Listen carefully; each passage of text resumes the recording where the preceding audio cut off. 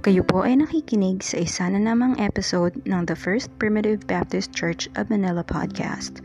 Sana ay patuloy na magdulot ito ng kaaliwan at katatagan sa inyong pananampalataya, lalo na ngayong tayo ay nasa gitna ng epidemya.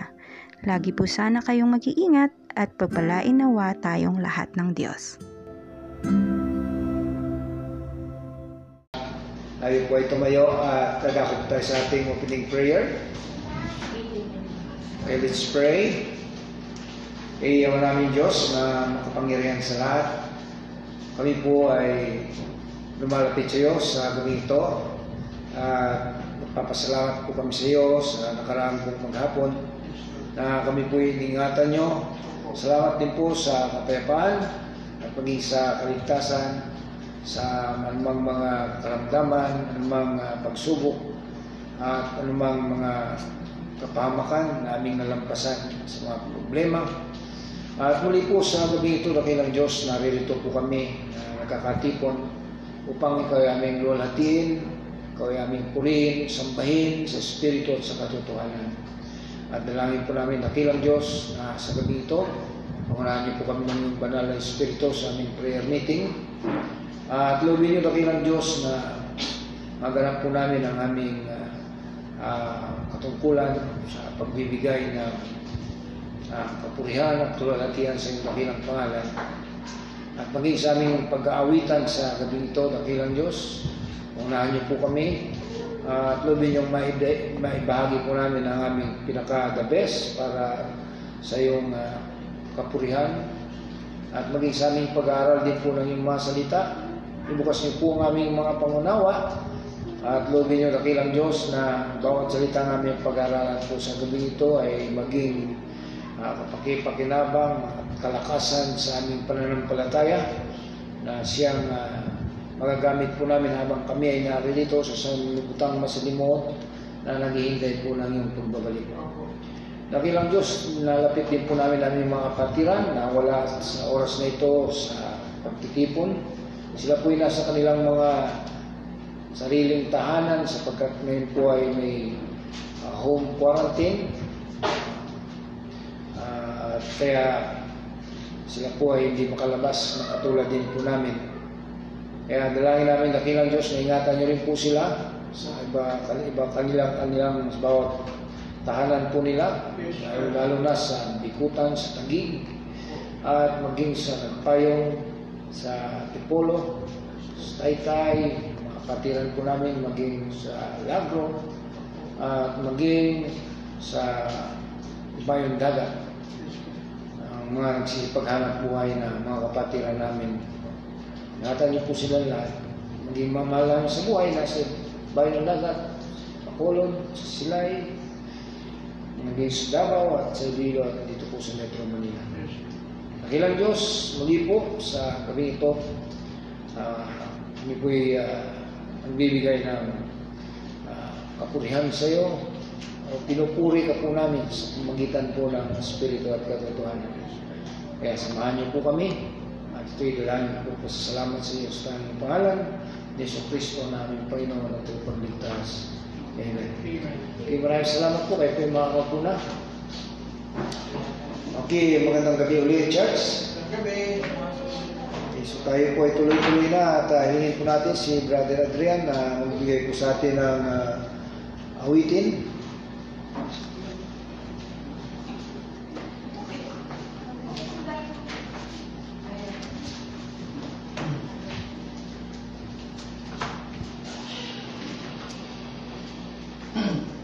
Buksan po natin ang ating songbook sa song number 27. In the Garden.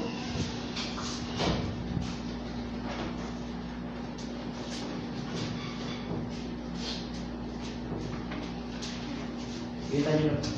I come to the garden. Ready? See. I come to the garden alone, while the dew sail on the roses, and the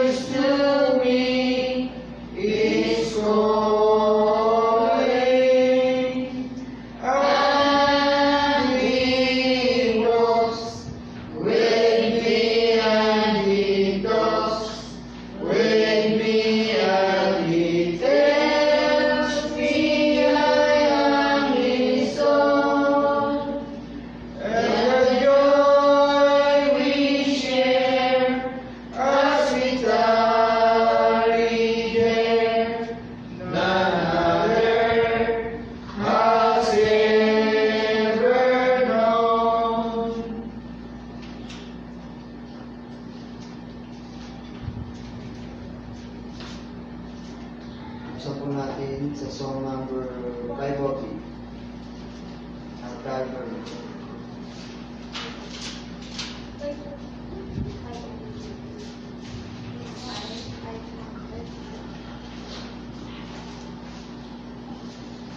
Kita niyo na po. Years have spent in vanity and pride. Ready? See.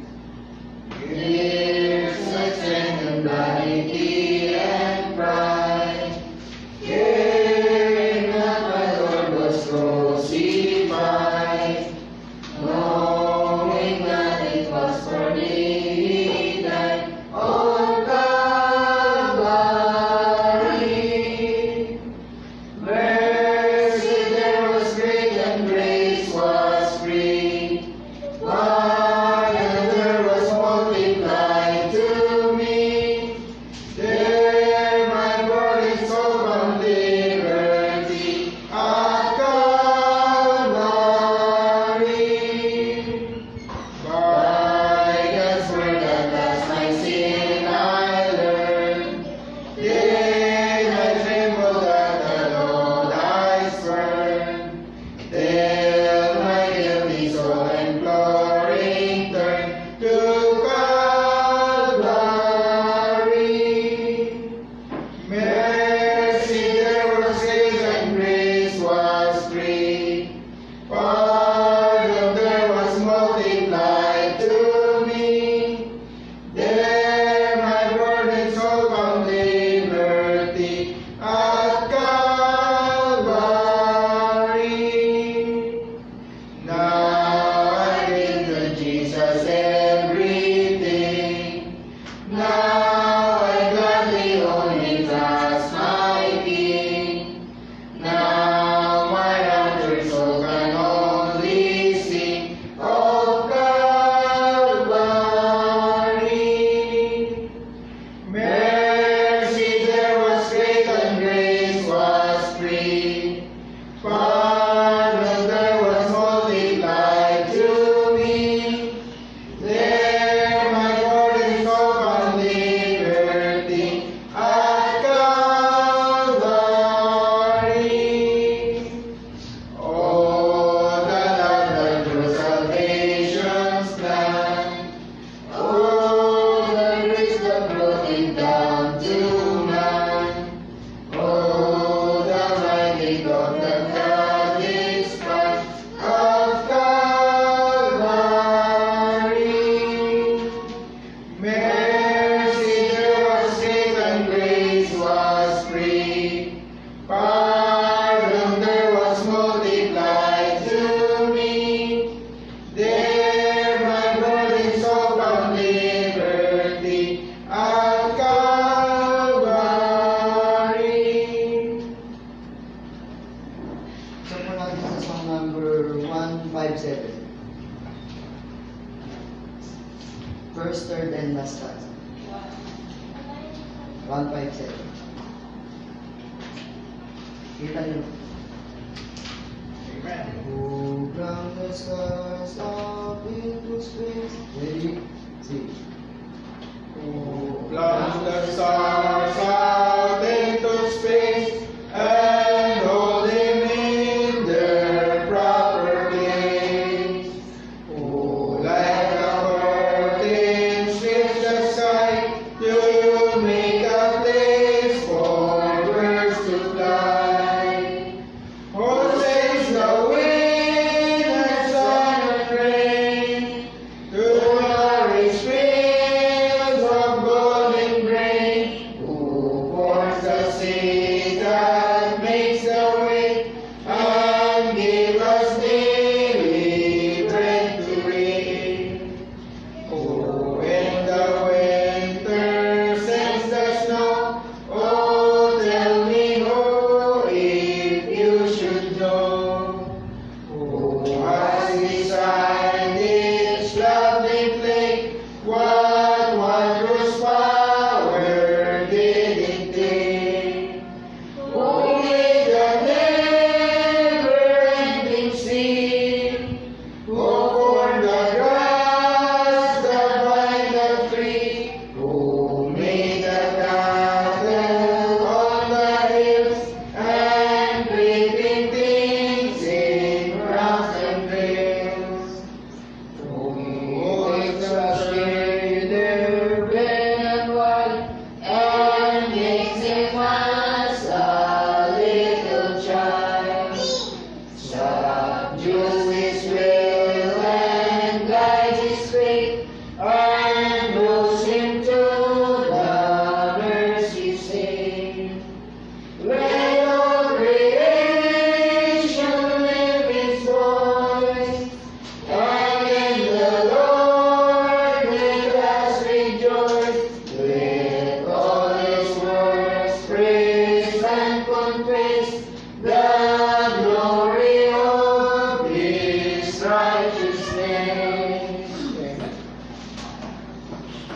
Maraming salamat, Brother Adrian.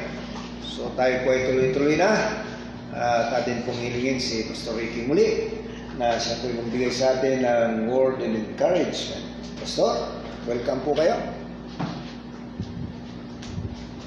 God bless po. Thank you po, Pastor. Magandang gabi sa ating lahat, mga kapatid. Magandang gabi. At salamat sa Panginoon at binigyan tayo ulit ng pagkakataon para magkaroon ng prayer meeting sa gabi nito.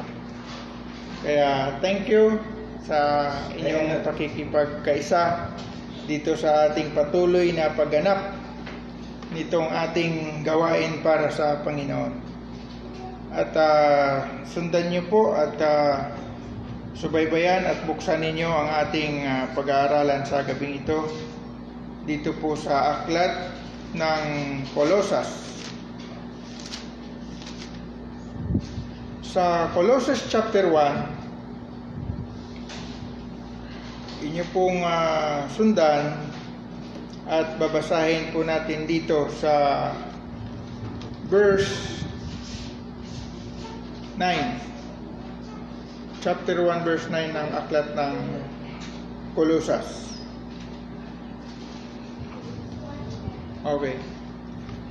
Sabi dito sa verse 9, dahil dito'y kami naman, mula ng araw na aming marinig ito, ay hindi kami nagsisitigil ng panalangin at ng paghingi na patungkol sa inyo upang kayo'y puspusin ng kaalaman ng kanyang kalooban sa buong karunungan at pagkaunawa ayon sa Espiritu, upang kayo'y magsilakad ng nararapat sa Panginoon sa buong ikalulugod niya at magsipamunga sa bawat gawang mabuti at magsilago sa kaalaman ng Diyos.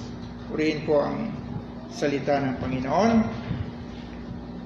Mga kapatid, kung atin po titignan dito sa aklat ng Colosas, ito po ay sinulat ni Apostol Pablo, na kung saan makikita natin na ang kanya pong sinabi dito na dahil dito kami naman ay mula ng araw na aming marinig ito.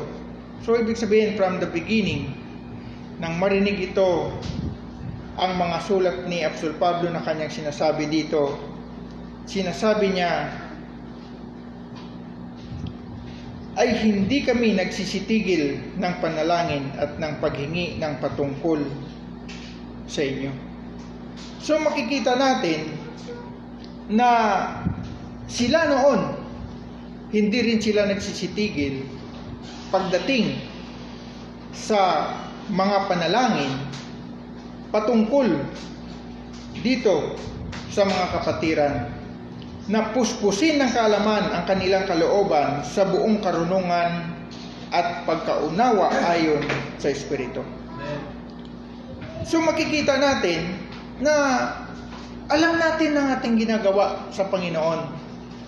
At ginagawa ito ni Apostol Pablo na ang kanyang panalangin upang mapuspos ng kaalaman. At kanya po itong ginagawa simula nung kanila po itong marinig yung salita ng Panginoon. Maging tayo man din, alam natin na simula nung marinig natin yung salita ng Panginoon, ang pagkarinig kasi mayroon spiritual hearing na sinasabi. Yung pagkarinig, ibig sabihin, pagkaunawa. Kasi pag narinig mo ang salita ng Panginoon at hindi mo nauunawa, sabi niya, kamangmangan sa tao yan na walang espiritu ng Diyos. Na binabanggit niya sa 1 Corinthians chapter 2 verse 14. Pero tayo simula ng marinig, ibig sabihin simula ng pagkaunawa natin, makikita natin na hindi tayo humiwalay sa salita ng Panginoon at nagpapatuloy tayo maging sa ating mga panalangin sa Panginoon. Dito po sa aklat ng Pilipos, binabanggit niya dito sa chapter 2 verse 12 hanggang 13, sabi niya diyan, kaya nga mga minamahal ko, kung paano ang inyong laging pagsunod na hindi lamang sa harapan ko, kundi bagkus pa ngayong ako'y wala, ay lubusin ninyo ang gawain ng inyong sariling pagkaligtas na may takot at panginginig. Sapagkat Diyos ang gumagawa sa inyo, maging sa pagnanasa at sa paggawa ayon sa kanyang mabuting kalooban. Napakabuti po talaga nitong salita ng Diyos. Makikita natin, sabi niya doon kanina, kailangan mapuspos tayo ng kaalaman na kung saan may ipapakita natin na sinasabi niya na upang kayo'y magsilakad ng nararapat sa Panginoon sa buong ikalulugod niya. So dito po makikita natin, mga kapatid, na sa ating pagkaunawa ay ginagayad din tayo ng Panginoon ng kanyang mga salita sa araw-araw ng ating buhay. Ang ganda-ganda ng sinasabi niya. Nasabi niya rito sa verse 13, sapagkat Diyos ang gumagawa, verse 13, sabi niya, sapagkat Diyos ang gumagawa sa inyo maging sa pagnanasa at sa paggawa ayon sa kanyang mabuting kalooban. So makikita natin na ang Holy Spirit ay kumikilos. Ang Holy Spirit ay nasa loob natin dahil alam natin lahat na kung hindi sa kalooban ng Diyos ay hindi natin ito magagawa. Tignan nyo sinasabi niya sa verse 12, kaya nga mga minamahal ko, kung paano ang inyong laging pagsunod. Ibig sabihin, makikita mo yung mga tao na yan, mga lingkod ng Diyos, lagi yan sumusunod sa Panginoon. At makikita mo dyan na sinasabi niya na hindi lamang sa harapan ko. Sabi niya, bagkus pa ngayong ako'y wala. So makikita natin, either nandyan ka sa harapan ni Apostol Pablo during that time, o wala man, makikita mo yung pagsunod nitong mga lingkod ng Diyos. Sabi niya, ay lubusin ninyo ang gawain ng inyong sariling pagkaligtas na may takot at panginginig. Bakit po niya nabanggit ito? Dahil una sa lahat, nakikita natin, yung ating pagkaligtas ay hindi tayo may gawa. Ang ating pagkaligtas po ay binigay ng Panginoon. Binigay ng Diyos. Dahil kung hindi sa pamamagitan ng ating Panginoong Jesucristo, walang taong magkamit ng kaligtasan spiritually.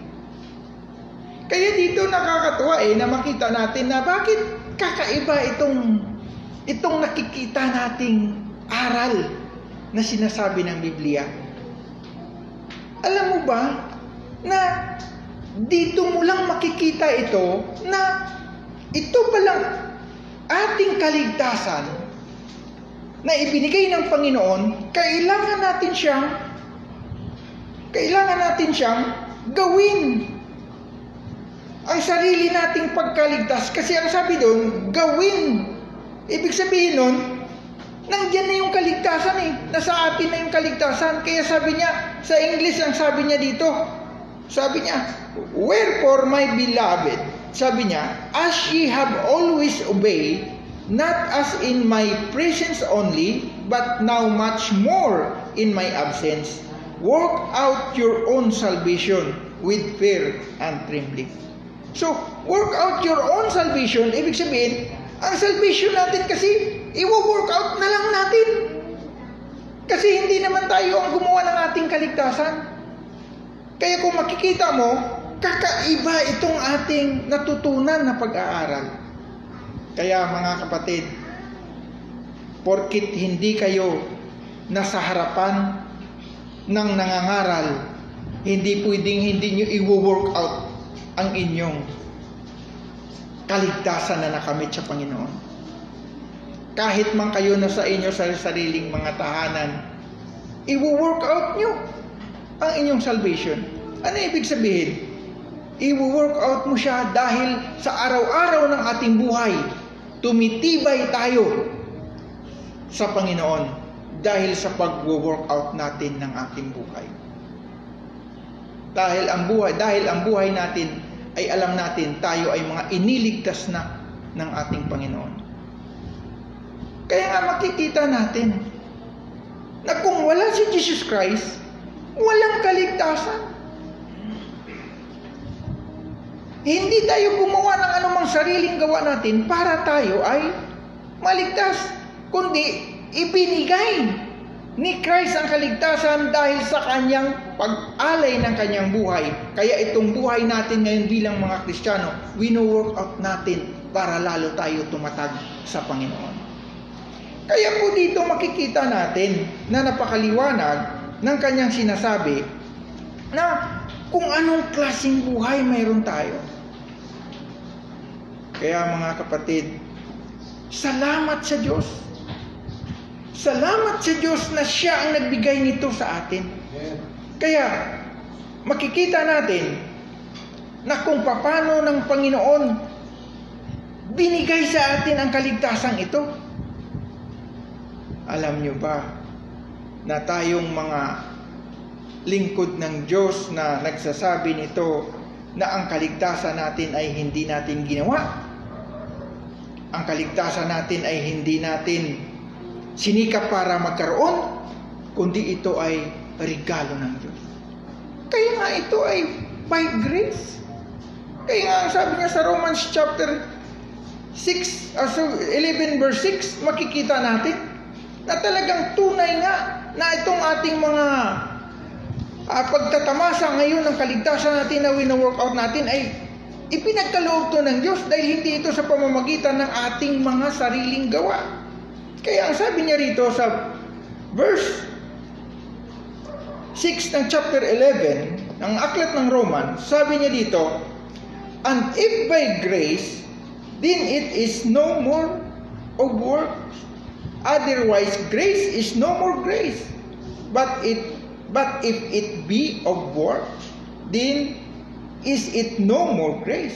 Otherwise, work is no more work. So makikita natin na itong ginawa ng Panginoon sa atin sa pamamagitan ng biyaya na ipinagkaloob niya sa atin. Kaya dito masasabi natin, totoo nga, ngunit kung ito'y sa pamamagitan ng biyaya ay hindi na sa mga gawa. Sa ibang paraan, ang biyaya ay hindi biyaya. So sa makatuwid, ang ginawa natin ngayon, wala tayong ibang gawin kasi ang biyaya ay biyaya ng Diyos yan.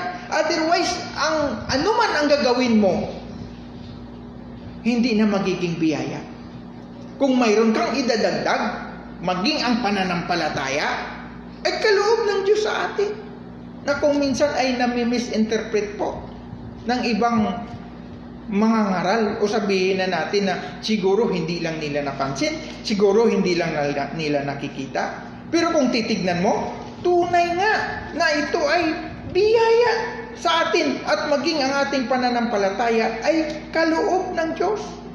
Na sinasabi niya sa Ephesians chapter 2, sabi niya sa verse 8, sapagkat sa biyaya kayo'y nangaligtas sa pamamagitan ng pananampalataya at ito'y hindi sa inyong sarili, ito'y kaloob ng Diyos. Ang pananampalataya natin ay hindi sa ating sarili.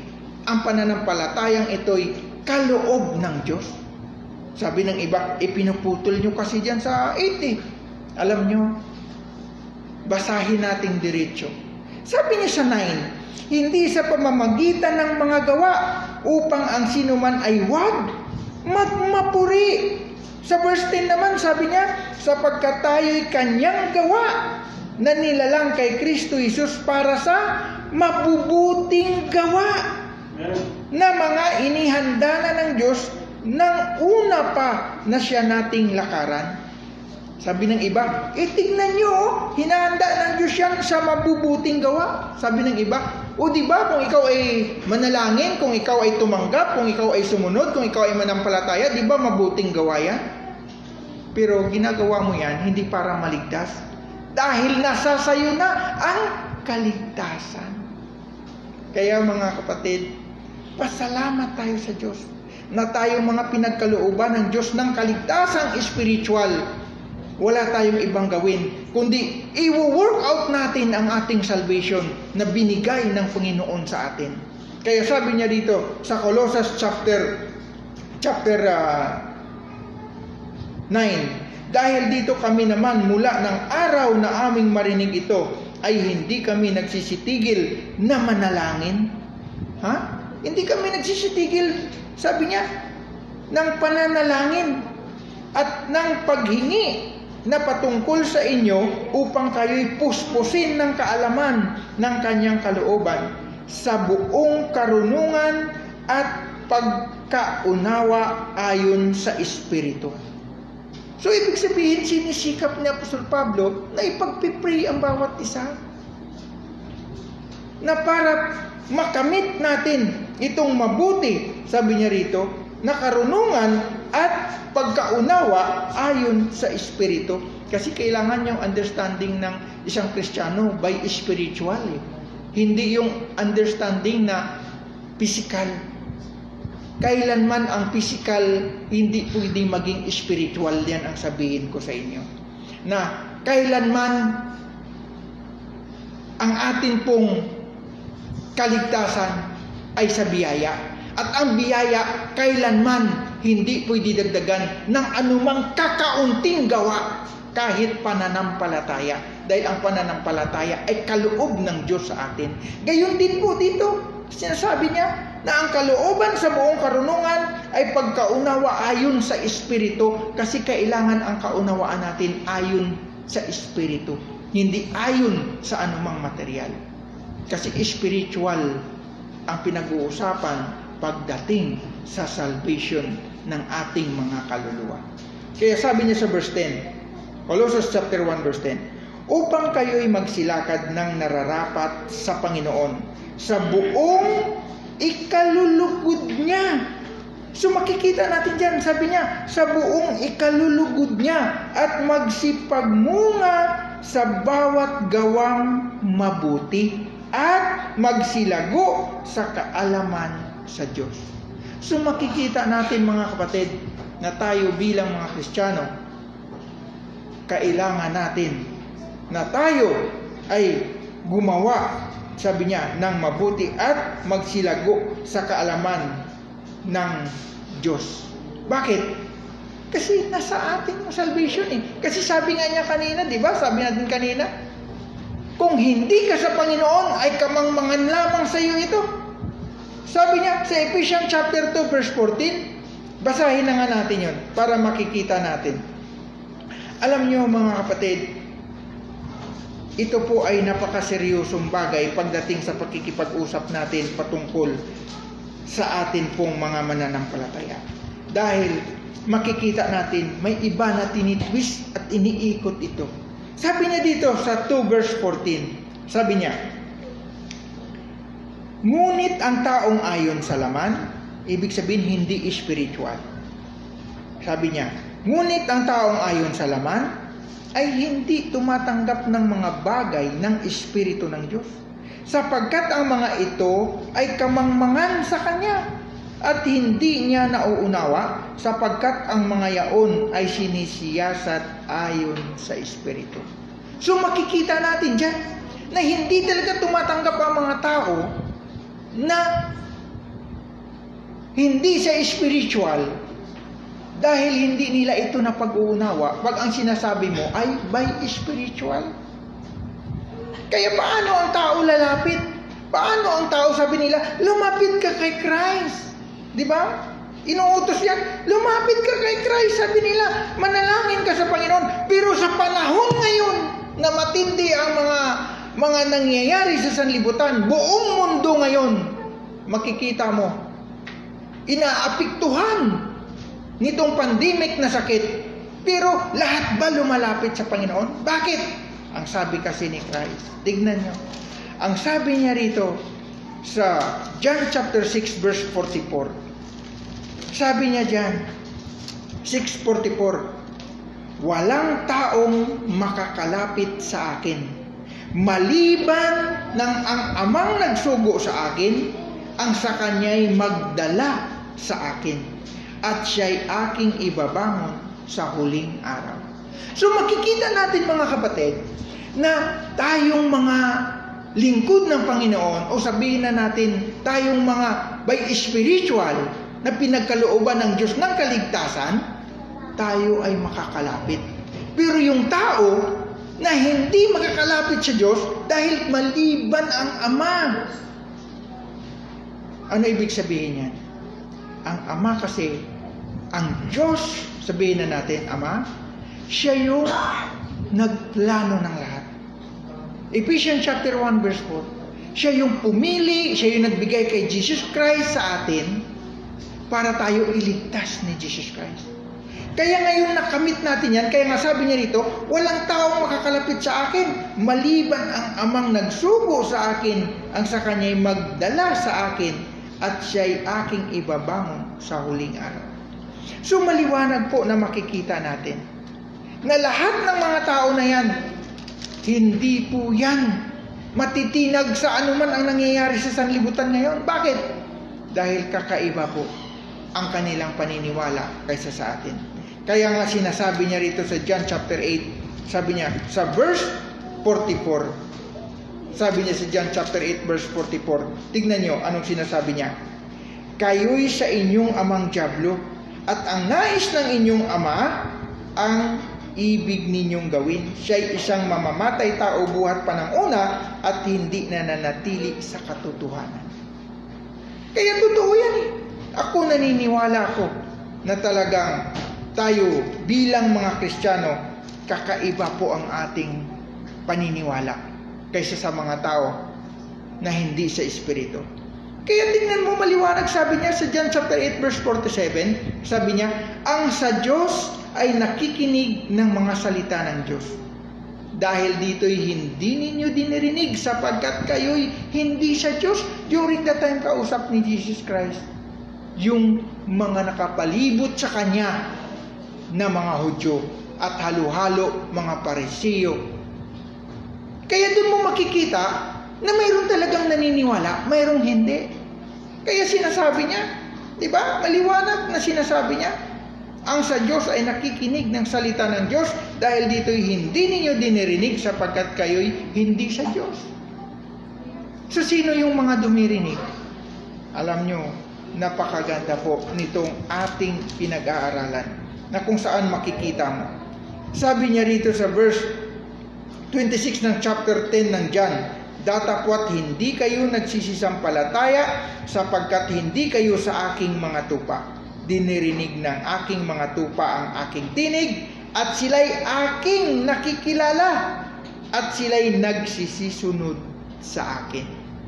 So makikita natin itong mga tupa ng Diyos, ito yung nagsisisunod at nakikinig sa Panginoon. Kaya nakikita natin ngayon mga kapatid, sa panahon ngayon, kahit ganito na ang nangyayari, mayroon pa rin hindi sumusunod. Mayroon pa nga mga nandadaya eh. 'Di ba? Lalo na sa pamamahagi ngayon ng bigay ng government, mayroon pa rin hindi nagiging mga tapat. Bakit? Dahil makikita natin, mayroon talagang hindi sa Panginoon. At mayroon talagang nagpapatuloy dahil sa paglilingkod naman sa Panginoon. Kaya nakakatuwa ang paalala niya sa atin dito sa Colosas. Balikan natin yung ating pinag-aaralan sa Colosas, na sinasabi niya dyan sa atin na tayo ay talagang binigyan ng Panginoon, na kung paano natin patakbuhin ang ating buhay. Sabi niya rito sa verse 10, upang kayo'y magsilakad ng nararapat sa Panginoon. Sabi niya, Colossians chapter 1 verse 10, sabi niya, sa buong ikalulugod niya, at magsipamunga sa bawat gawang mabuti, at magsilago sa kaalaman sa Diyos.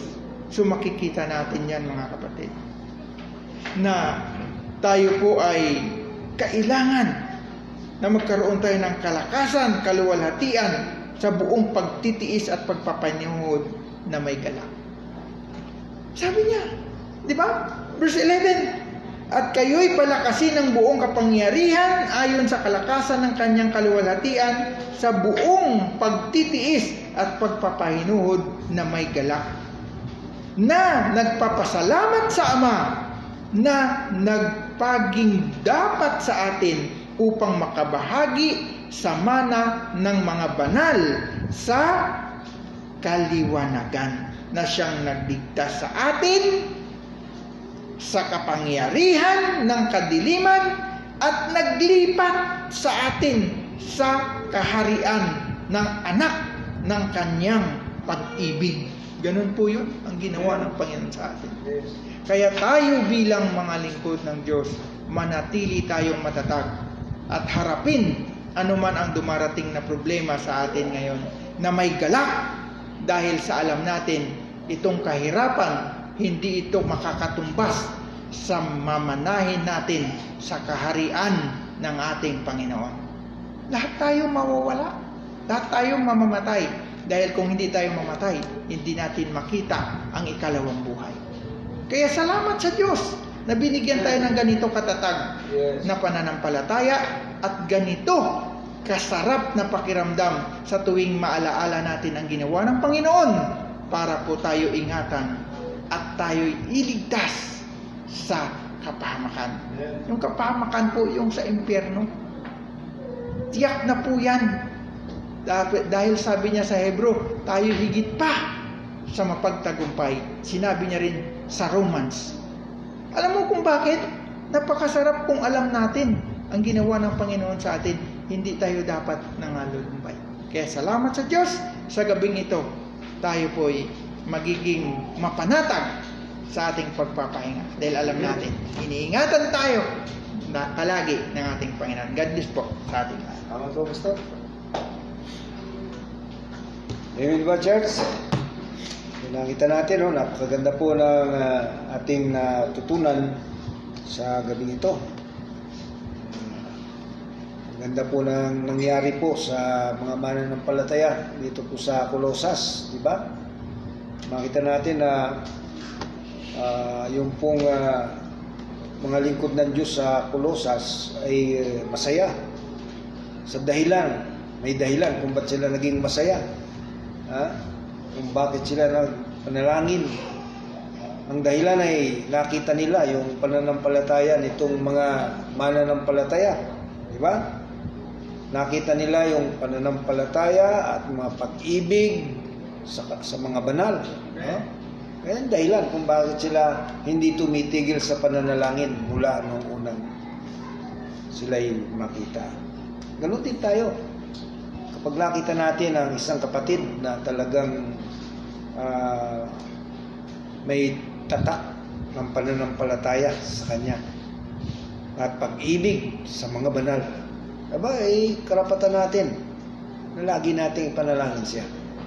Pero kung nakikita natin sa kanila ay walang pagpapahalaga, walang pag-ibig sa Diyos, walang pag-ibig at pananampalataya sa mga kapatid, wala tayong karapatan dyan na magsipanalangin sa kanila para sa kanilang ikalalakas. Kundi karapatan natin humingi tayo ng habag sa Diyos, baka harinawa sila'y makawala sa silo ng Diablo na bumihag sa kanila. Yan ating papilya. Kasi nasa silo sila ng Diablo. Diba? Ang kalooban ng Diablo ang siyang nag-ahari sa kanila. So anong gagawin natin? Hindi natin pwedeng baguhin yung kanilang pamumuhay, kundi lapit natin sa Panginoon. Baka sakali, sabi ni Pablo, di ba? Sa 2 Timothy, makawala sila sa silo ng Diablo. Okay? Umaway tayo na isang awitin para bago tayo magsimula. Brother, thank you lang, brother. Ilang talata lang.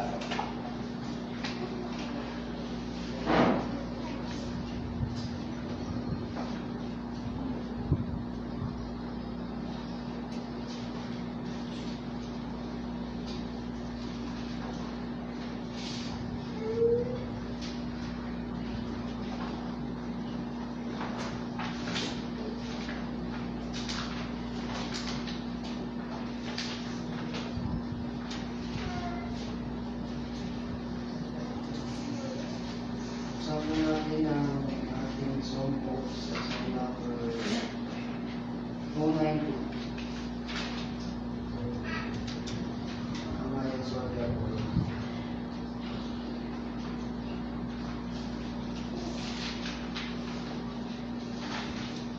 Kita niyo. I am soldier of the cross. Ready? See. I am soldier of the cross, a follower of the Lamb, and shall I fear to own His most, or blush to speak His name? Must I be carried to the skies, on glory waves of bliss, while others go to win the prize, and sail through bloody seas? Are there no foes for me to face? Must I not stand the flood? Is this my word, a friend to grace, to help me on to God? Sure I would find if I would bring increase my courage, Lord. I'll bear the toil, endure the pain, supported by Thy word. Thy strength and all this glorious war shall conquer though they die. They see the triumph from afar, by faith in His broad might. When down billows through they shall rise, and all Thine army shine, in roads of victory through the skies, the glory shall be thine. Maraming salamat, Brother Adrian. Okay, samahan po ninyo ako. Buksan po natin dito sa aklat po tayo ng 1 Corinthians. 1 Corinthians chapter 13.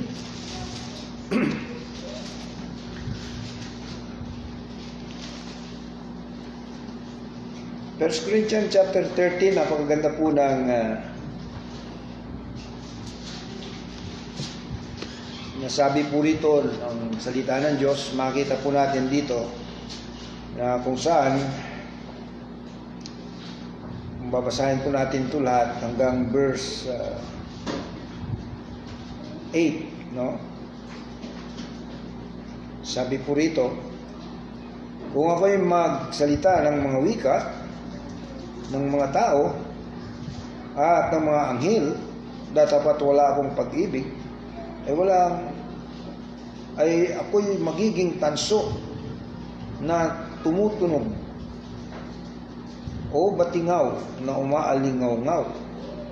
At kung magkaroon ako ng kaloob na panghuhula at maalaman ko ang lahat ng mga hiwaga at ang lahat ng mga kaalaman, at kung magkaroon ako ng buong pananampalataya na anupat mapalipat ko ang mga bundok, datapwat wala akong pag-ibig,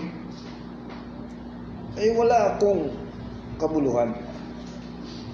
At kung ipagkaloob ko ang lahat ng aking mga tinatangkilik upang ipakain sa mga dukha, at kung ibigay ko ang aking katawan upang sunugin, datapwat wala akong pag-ibig, ay walang papakinabangin sa akin. Ang pag-ibig ay mapagpahinuhod at magandang loob. Ang pag-ibig ay hindi nananaghili. Ang pag-ibig ay hindi mapure, hindi mapagpalalo,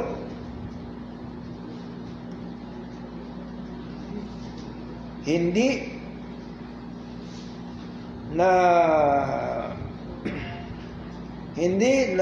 nag-uugaling mahalay, hindi hinahanap ang kanyang sarili, hindi nayayamot, hindi inaalamana ang masama, hindi nagagalak sa kalikuan, kundi nakikigalak sa katotohanan.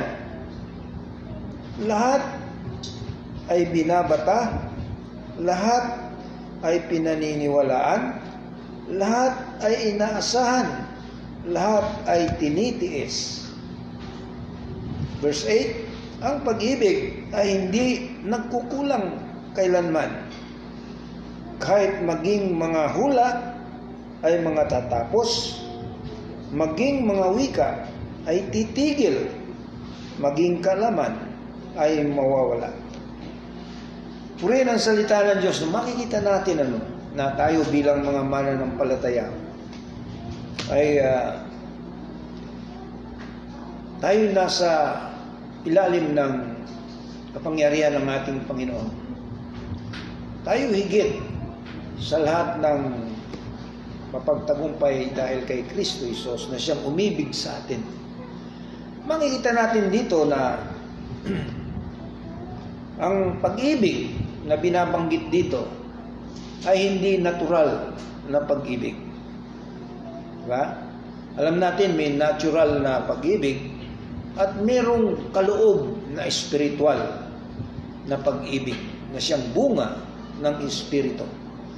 Mababasa natin yan sa Galatia 5. No? Ang bunga ng Espiritu ay pag-ibig. Unang-una po dyan. No? So makita natin ang pag-ibig ng Diyos na yan. No?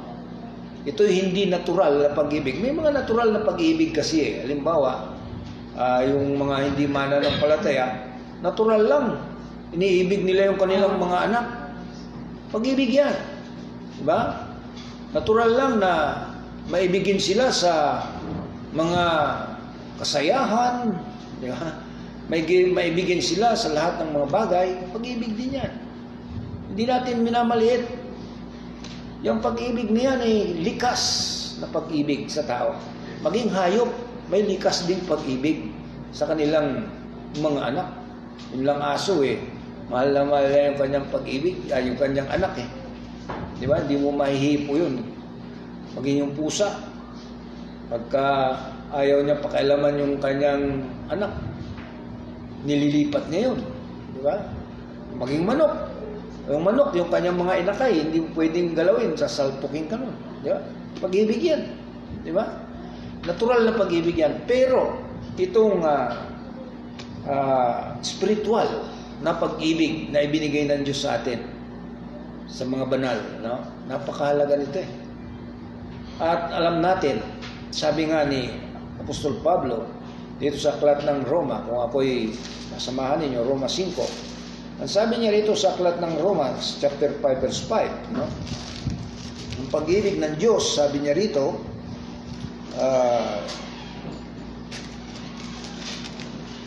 Sabi niya rito sa verse 5, at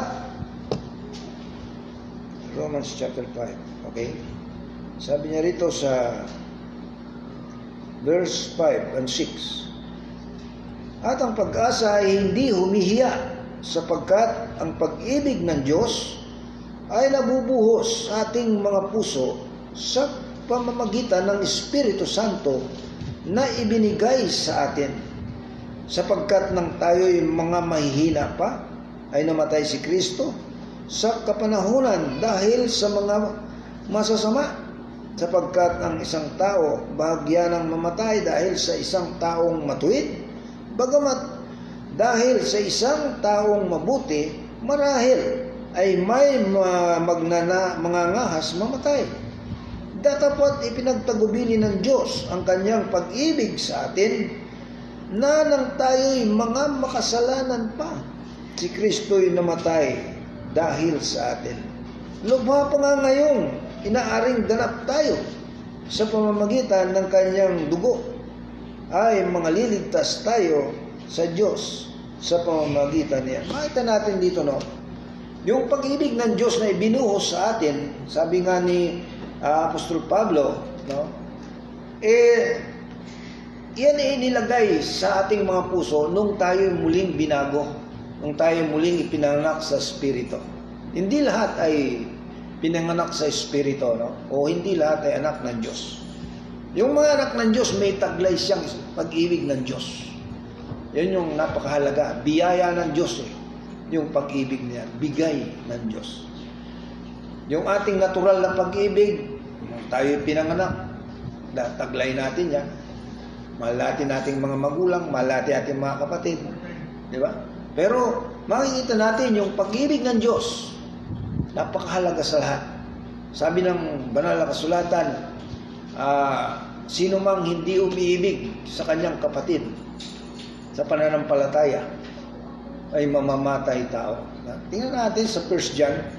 Samahan po ninyo ako sa unang Juan chapter 4 verse 19. Sabi niya rito,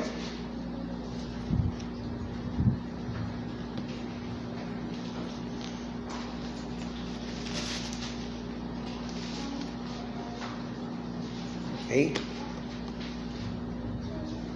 tayo'y nagsisiibig sapagkat siya'y unang umibig sa atin. Kung sinasabi ng sino man, ako'y umiibig sa Diyos at napupuot sa kanyang kapatid, ay sinungaling, sapagkat ang hindi umiibig sa kanyang kapatid na kanyang nakikita, ay paanong makaiibig siya sa Diyos na hindi niya nakikita? So makita natin dyan, no?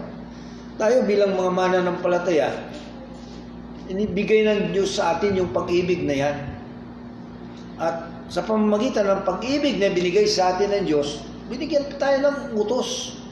Ito ang aking huling utos, sabi ni Jesus Christ sa John chapter 13. Diba? Na kayo'y mag-ibigan sa isa't isa. Tingnan natin sa John chapter 13. Mabilis lang po. Sa John chapter 13, sinabi po niya yan, yung kanyang utos na yan, at sinabi niya rito sa verse 35 ng John chapter 13 verse 35. Babasahin ko po sa inyo, ganito sinabi niya, John chapter 13 verse 35, sa ganito'y nakakikilala tayo ng lahat ng mga tao. Sa ganito'y mga kikilala tayo, mga kikilala ng lahat ng mga tao na kayo'y ay aking mga alagad, kung kayo'y mga iibigan sa isa't isa. Yan ang sabi po ni Jesus Christ, no? So makita natin tayo bilang mga alagad ng ating Panginoon, merong patunay, merong nakikita yung mga tao. Masasabi nila na tayo nga ay mga lingkod ng Diyos. Tayo nga ay mga anak ng Diyos. Sila ang magpapatotoo niyan. Dahil iniibig natin ang bawat isang mga kapatid. Di ba? Kapatid sa espiritual ang tinutukoy po rito ni Jesus Christ at hindi kapatid sa laman.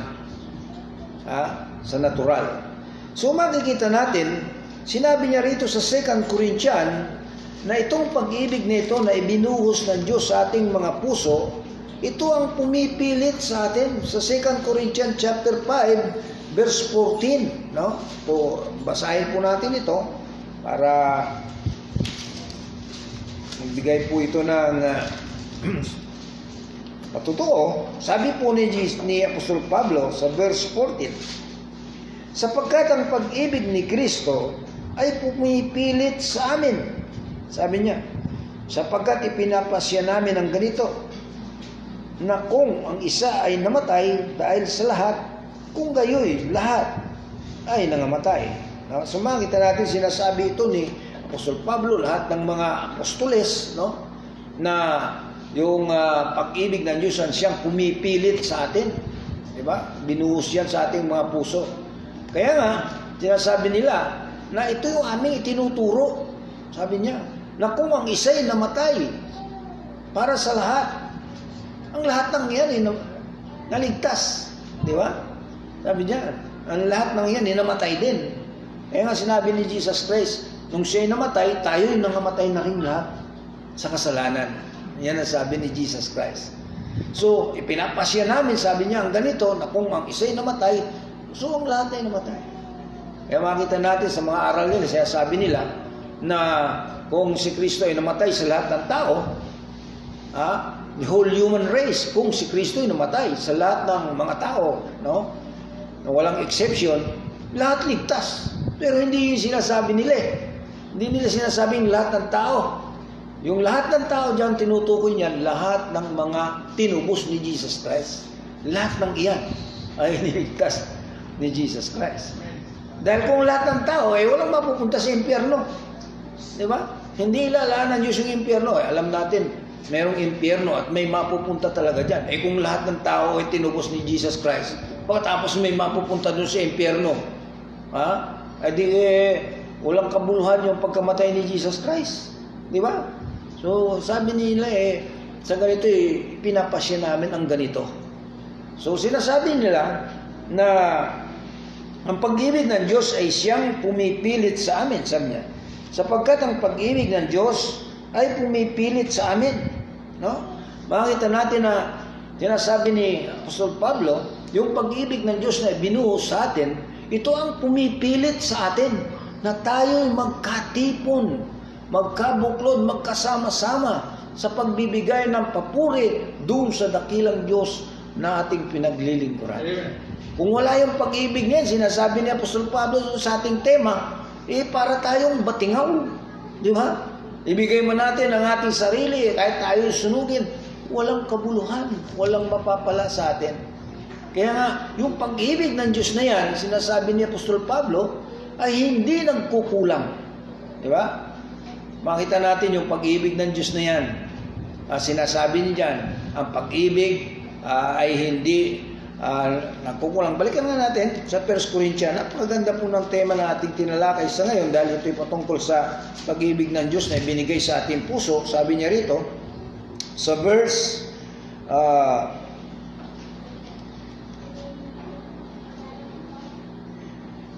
4, sabi niya, ang pag-ibig ay mapagpahinuhod. Di ba?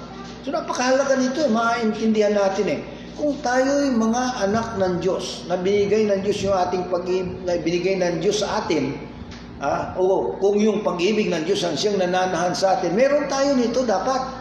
Ang pag-ibig ng Diyos ay mapagpahinuhod. Saan ka nakakita ng anak ng Diyos na konting bagay lang akala mo papatayin ka na kung sagutin ka. Di ba? Meron pang anak ng Diyos na gano'n. May pag-ibig ba ng Diyos yun? Di ba? Hindi pag-ibig ng Diyos yun. Di ba? Sabihin mo natin, mga anak ng Diyos sadya namang hindi talaga perfect. Hindi naman binabawal sa atin na tayo magalit kung kinakailangan. Di ba? Minsan nangyayari sa atin yan di ba? Pero sinasabi niya rito, ang pag-ibig ay mapagpahinuhod at magandang loob. Sabi niya, ang pag-ibig ay hindi nananaghili. Ang ibig sabihin ng pag-ibig ay hindi nananaghili, yung gagawa ka pero nananaghili ka, baka mamaya yung tinulungan mo o yung ginawa mo na mabuti, hindi ka gantihin ng mabuti. Diba? Sa atin, hindi tayo nananaghili. Gagawin natin ito sapagkat ito ang utos ng Diyos. Gagawa tayo ng mabuti sa ating kapwa habang may pagkakataon. Wala tayong pakialam kung gantihan tayo ng mabuti o masama dyan. Basta yan ginanap natin sapagkat yan ang kalooban ng Diyos sa pamamagitan ng pag-ibig na inilagay sa ating mga puso. Di ba? Hindi nagkukulang yan Di ba? Kaya nga kung nakakagawa tayo ng mabuti, hindi tayo na naghili. Masaya tayo. Di ba? So makita natin, binabanggit niya yan. Sabi diyan, hindi nag-uugaling mahalay. Di ba? Ang pag-ibig, sabi niya, hindi nag-uugaling mahalay. Sabi niya, hindi mapagmapure. Hindi mapagpalalo, hindi nag-uugaling mahalay, hindi hinahanap ang kanyang sarili. Yan ang pag-ibig ng Diyos sa atin. Kaya makita mo, ito yung makikita mo sa mga tunay na mga anak ng Diyos. Diba?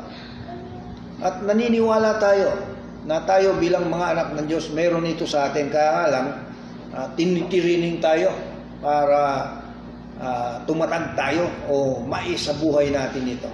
Kaya yung tagubilin sa Bible, lagi nating pinag-aaralan, hindi tayo perfect Gusto natin na maghanap natin ito. Di ba? Kasi kung magaganap natin ito, ay talagang napakaganda. Di ba? Subukan mo kung ikaw ay lumalakas sa iyong buhay Kristiyano. Di ba? Makita mo yung kahinahunan nasa sayo Yung pagpipigil nasa sayo.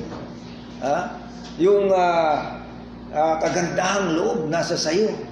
Diba? Lahat yan, napakaganda. Kung nasa sayo yan, palagi ko wala kang kalaban. Wala kang magiging kasalanan. Diba? Gagawang kanila ng masama. Pero ang kalaban nila, hindi ikaw, kundi ang Diyos ang gihiganti sa kanila. Sabi niya, ang pag-ibig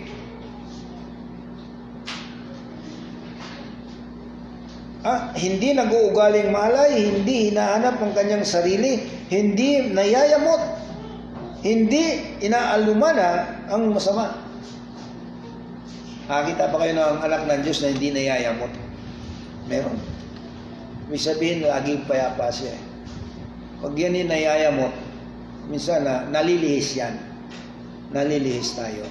Tao lang tayo Ika nga, di ba? Pag tayo ay nayayamot, kuminsan hindi magandang attitude yung nakikita sa atin. Ano bang makikita mo doon sa isang taong nayayamot? Di ba? Pangit. Di ba? Pag yan nayayamot, parang sabihin mo, anak ba ng Diyos yan? Pag ganyan yung mukha niyan, halos hindi mo mabasa. Di ba? Hindi mo makausap ng matino. Nakano na agad sa'yo. Nayayamot Pero nisikap natin na huwag ganon. Alam natin na ang Diyos ay nag-uutos sa atin. Lahat ito yung aral ng Diyos Sabi natin, Panginoon, ang sino man na hindi nananatili sa mga aral na ito, matakwil. Diba? So bakit natin, baka mamaya natakwil lang pala tayo. Kaya ganito ang ayos natin. Huwag naman sana. Pero kung nananatili tayo dito sa aral ni Kristo na ito, hindi tayo matatakwil. Diba? So, ano pa? Sabi niya, hindi nagagalak sa kalikuan, hindi nakikigalak sa masama, kundi sa katotohanan. Lahat ay binabata, lahat ay pinaniniwalaan, lahat ay inaasahan, lahat ay tinitiis. Verse 8, ang pag-ibig ay hindi nagkukulang kailanman. Makita natin yan, perfect ang pag-ibig ng Diyos. Purihin ng Diyos. Diba? Hindi nagkukulang kailanman. Kaya nga, makita mo itong mga Christians. Talaga namang hindi napapagod Baga, walang pagkasawa sa ganitong gawain sa pananalangin. Hindi nagsasawa sa paglilingkod sa Panginoon, paggawa ng mabuti. Hindi nagkukulang. Amen? Kasi yan ang pag-ibig ng Diyos na ibinuhos sa ating mga puso. Hindi tayo nagkukulang. Diba? Sabihin mo natin, nangihimagod tayo. Yes, normal, napapagod tayo. Pero hindi tayo bumabagsak. Nagpapatuloy pa rin tayo. So makita natin ang aral ng ating Panginoon na dapat nating isabuhay. Dapat nating tularan kung ano ang mga aral ni Jesus Christ. Dahil alam natin, bilang tayo yung mga anak ng Diyos, tayo nasa ilalim ng kanyang pamamahala, nakikita tayo ni Jesus Christ. Nalulugod si Jesus Christ na ating Panginoon kung ito ang ating ipinagpapatuloy na buhay. Diba?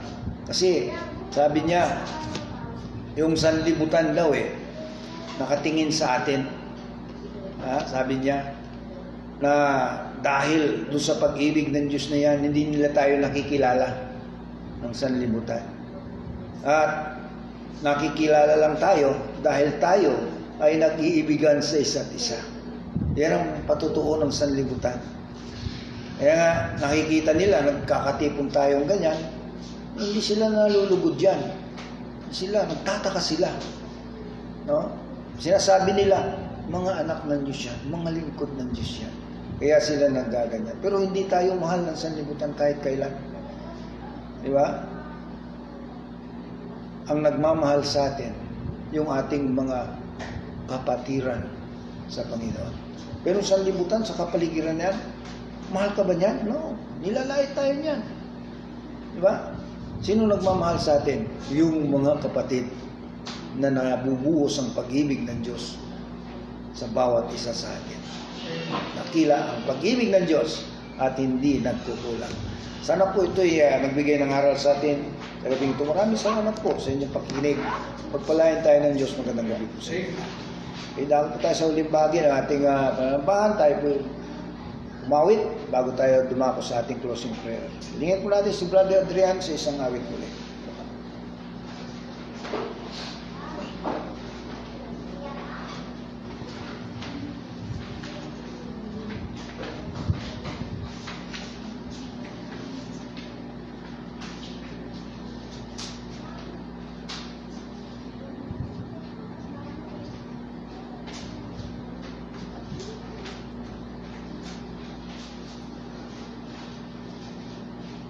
Sama natin ang ating songbook sa song number 290, Experience People. First, third, and last. Amen. Kita dyan. Amen. I have found His grace is all complete. Ready? Sing. I have found His grace is all complete. He supplying every need. While I sing and learn at Jesus' feet, I am free, yes, free indeed. His joy unspeakable.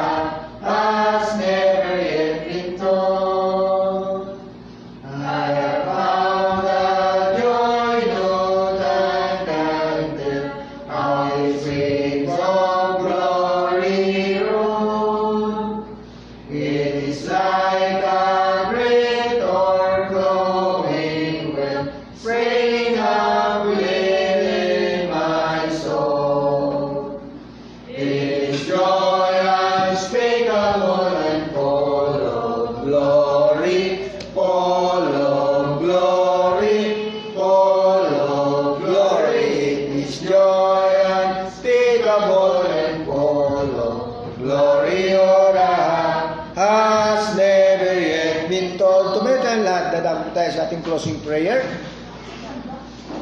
Panalangin po natin ang ating mga mahal sa buhay. Sino man ang nais nyong panalangin ang mga kapatiran natin. Okay, let's pray. Ama naming Diyos, salamat po sa gabing ito, sa inyo pong mga salita na amin pong natunghayan. Tunay nga po na napakabuti niyong Diyos na ikaw po ang gumawa sa amin at ikaw ang naglagay ng lahat ng mga biyaya na siyang nagbibigay sa amin ng kalakasan, na siyang nagbibigay sa amin ng pagtatagumpay sa sanlibutan ito habang kami ay naririto at naghihintay ng iyong pong pagbabalik. Salamat po sa iyong pag-ibig, dakilang Diyos, sapagkat dakila ang iyong pag-ibig at hindi nagkukulang. Salamat sa pag-ibig niyo. Dahil sa pag-ibig nyo ay binigay nyo ang bugtong na sa sanlibutan upang kami ay tubusin. Dahil sa pag-ibig nyo, dakilang Ama, kami ay naririto at makikilala ng sanlibutan na kami ay inyo pong mga lingkod. Dahil sa aming pagkakatipon at pagmamahalan sa isa't isa. Salamat sa inyong utos na ibinigay sa amin na kami magmahalan sa isa't isa habang kami ay naghihintay sa iyo. Dakilang Diyos, patawarin niyo po kami sa aming mga kahinaan namin, hindi man po namin nagaganap ang mga kahalagahan ng pag-ibig na inyo pong binuhos sa aming mga puso. At dalangin po namin na tulungan niyo po kami na lumago po kami sa kaalaman at sa kabanalan na siyang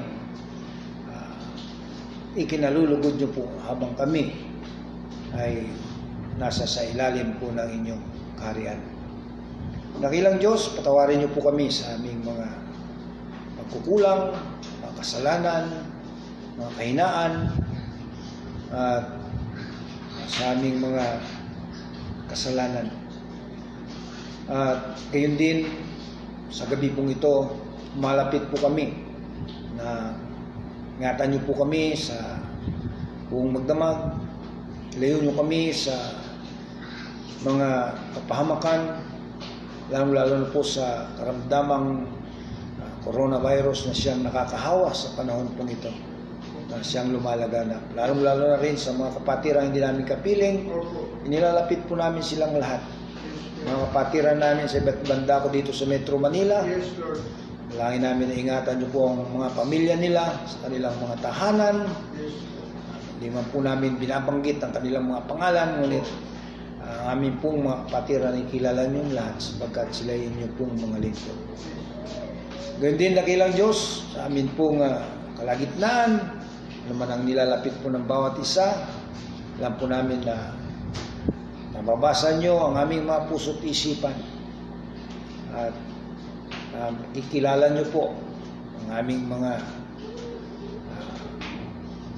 kalooban. Kaya sa gabing ito, nagpapasalamat po kami sa iyo at patuloy pa dinadalangin namin na ingatan niyo po ang iglesyang ito aming kinabibilangan, ingatan niyo po ang aming pamilya, ingatan niyo ang aming mga hanap buhay, ingatan niyo po ang aming sambahayan, higit sa lahat. At layo niyo po kami sa nakakaawang coronavirus. Dakilang Diyos, patawarin niyo kami anumang mga kahinaan pa po namin at mga pagkukulang. Ang lahat po ito ay aming pasasalamat at dalangin sa iyo sa tanging pangalan ni Jesucristo na aming Panginoon at pagligtas. Amen. Maraming salamat. Magandang gabi po sa inyo.